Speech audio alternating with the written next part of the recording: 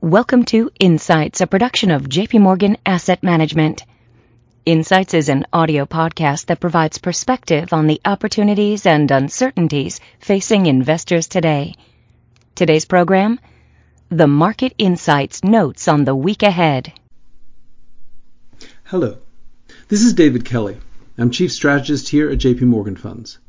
Today is March 30th, 2020.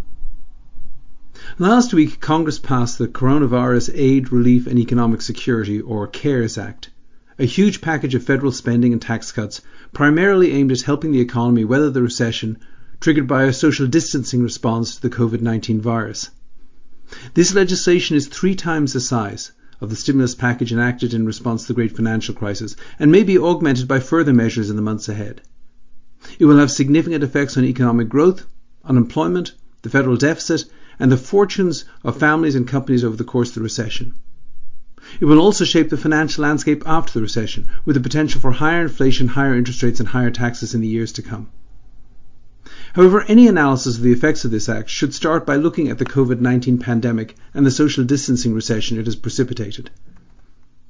According to Johns Hopkins, as of Sunday, there were 125,433 confirmed US cases of COVID-19, up 277% from a week earlier, with 2,201 deaths. The crude mortality rate, which equals cumulative deaths divided by cumulative confirmed cases, was 1.8%. A simple extrapolation of growth and mortality rates over the next few months would imply a terrible human toll. However, both these numbers should fall in the weeks ahead. Social distancing should slow the transmission of the disease, although a long incubation period and a slow start to testing is causing a significant lag between the reality of how many people are contracting the disease and the reported numbers. In addition, since most cases are mild and go unreported, the crude mortality rate likely significantly overstates how lethal the disease is. Slowing the spread of the disease through social distancing, or flattening the curve, is very important to reducing mortality, as the experience in both Wuhan and Italy show that overwhelmed medical systems yield much worse outcomes in terms of mortality. Having said this, flattening the curve also means extending the curve. COVID-19 is a very infectious pathogen, and it might, under normal circumstances, have the potential to infect half the population. If, because of temporary strict social distancing, we were able to hold that number to, say, 10%, then the other 90% of the population would have essentially no resistance to it, and many would quickly become infected if we resumed normal social interaction. If social distancing fails, the human toll could be terrible. But if it succeeds, it will be hard for the economy to get back to normal until we have a much better treatment option or an effective vaccine, hopefully within the next year to 18 months. Broadly speaking, the CARES Act should soften the impact of the recession for both consumers and businesses and may prevent a further deterioration in economic conditions beyond the second quarter. Even with this, however, the outlook could best be described as a deep U-shaped recession, or in other words, fall, stall and surge. The fall began in March, ending the longest expansion in US history. However, real GDP growth for the first quarter should not look too ugly. The economy was relatively strong through February, and while the second half of March saw a precipitous drop in spending on travel, entertainment, leisure, restaurants, autos and general retailing, it also saw a surge in spending at grocery stores and online, as households stocked up for a stay-at-home lifestyle.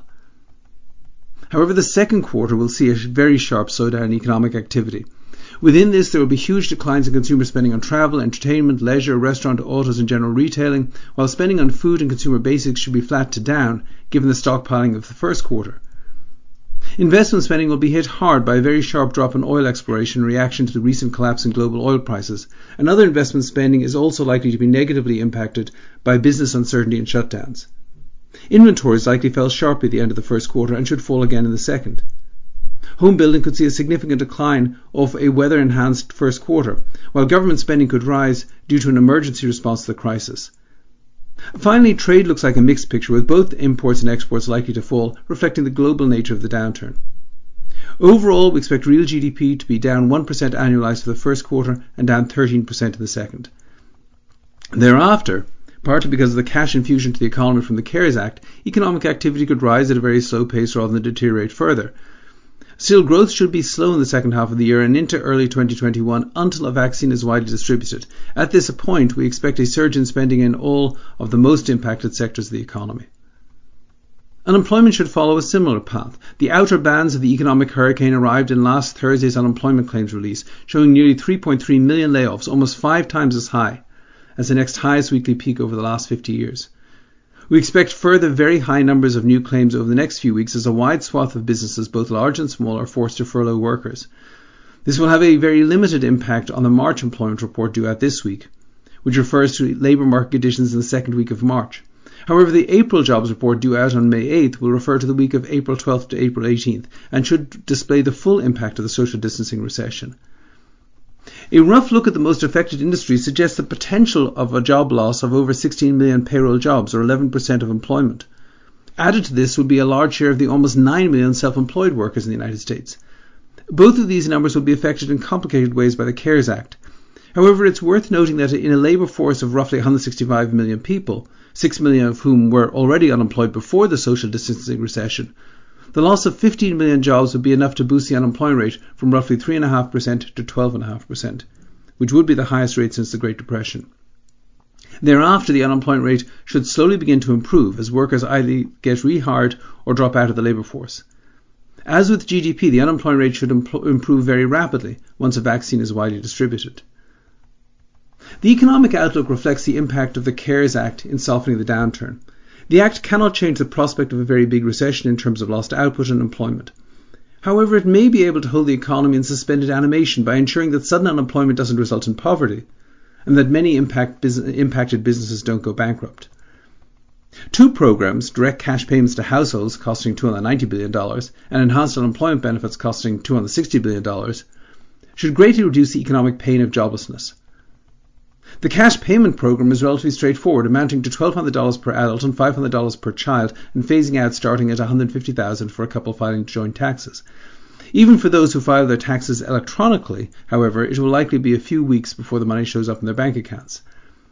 In addition, the expansion of unemployment benefits to cover the self-employed, the extension of these benefits to 39 weeks, and particularly the enhancement of these benefits by an additional $600 per weekly check for 4 months, should leave most laid-off workers in good financial shape. Average unemployment benefits typically replace 50% of previous income from employment. However, with this enhancement, most laid-off workers over the next 4 months will receive more in unemployment compensation than they did while working. In this context, it's worth noting that while the average weekly paycheck for all private employees in February was $981, the same statistic was just $620 for the average retail worker and $435 for the average employee in the leisure and hospitality industries. Another set of provisions are designed to support businesses. In particular, $349 billion is allocated for Small Business Administration loans, much of which are forgivable and thus amount to grants. Specifically, up to 100% of the money used from these loans for the first 8 weeks after the loan is issued to pay payroll, rent, utilities and interest is forgiven. However, the percentage of these costs that are forgiven is tied to the firm keeping workers on the same payroll and salary. If you lay off 50% of your workers, you lose 50% of the forgiveness. This sets up a weird conflict of interest whereby many workers would fare better if they were fired, while many small businesses might do better if they kept workers on the payroll. In the end, however, many small business owners may conclude that there's not enough to be gained in wheedling a forgivable loan from the Small Business Administration by keeping workers on the books when their business is effectively shut down. The Act also contains a $500 billion fund to help distressed industries. $46 billion of this is allocated for loans to the airline industries and other major firms that are critical to national security, while the rest is used as a backstop for Federal Reserve loans to other medium and large companies. All of these loans have provisions prohibiting stock buybacks or dividend payments until 12 months after the repayment of the loan, or reducing payrolls by more than 10% between now and September 30th. Given these restrictions and the fact that these loans are not forgivable, many large companies may not want to trade in operational flexibility for government loans unless they have no other choice. At first glance, it appears that the interaction of much more generous unemployment benefits with additional incentives for firms not to fire workers will play out in favour of more unemployment, leaving millions of workers officially unemployed for the duration of the social distancing recession. This is why we concluded that the unemployment rate will likely climb into the double digits. Other provisions of the law include $150 billion in grants to state and local governments, $180 billion in extra health-related spending, $300 billion in additional personal and corporate tax breaks, $72 billion in outright grants to airlines, airports and the transportation system, as well as additional aid for FEMA and extra funding for food stamps. The impact of COVID-19 on the economy will eventually wind down. Even today, companies and individuals are making adjustments to make social distancing more bearable. Video conferencing and home delivery of goods are clearly increasing, and other business opportunities will undoubtedly arise. The next few months should see a slowdown in the spread of the disease and its mortality rate, and this, combined with better treatments, should allow for some partial relaxation of social distancing. However, if the toll of the disease over the next few months proves traumatic, it may take a widespread vaccination program to allow the economy to fully get back to normal.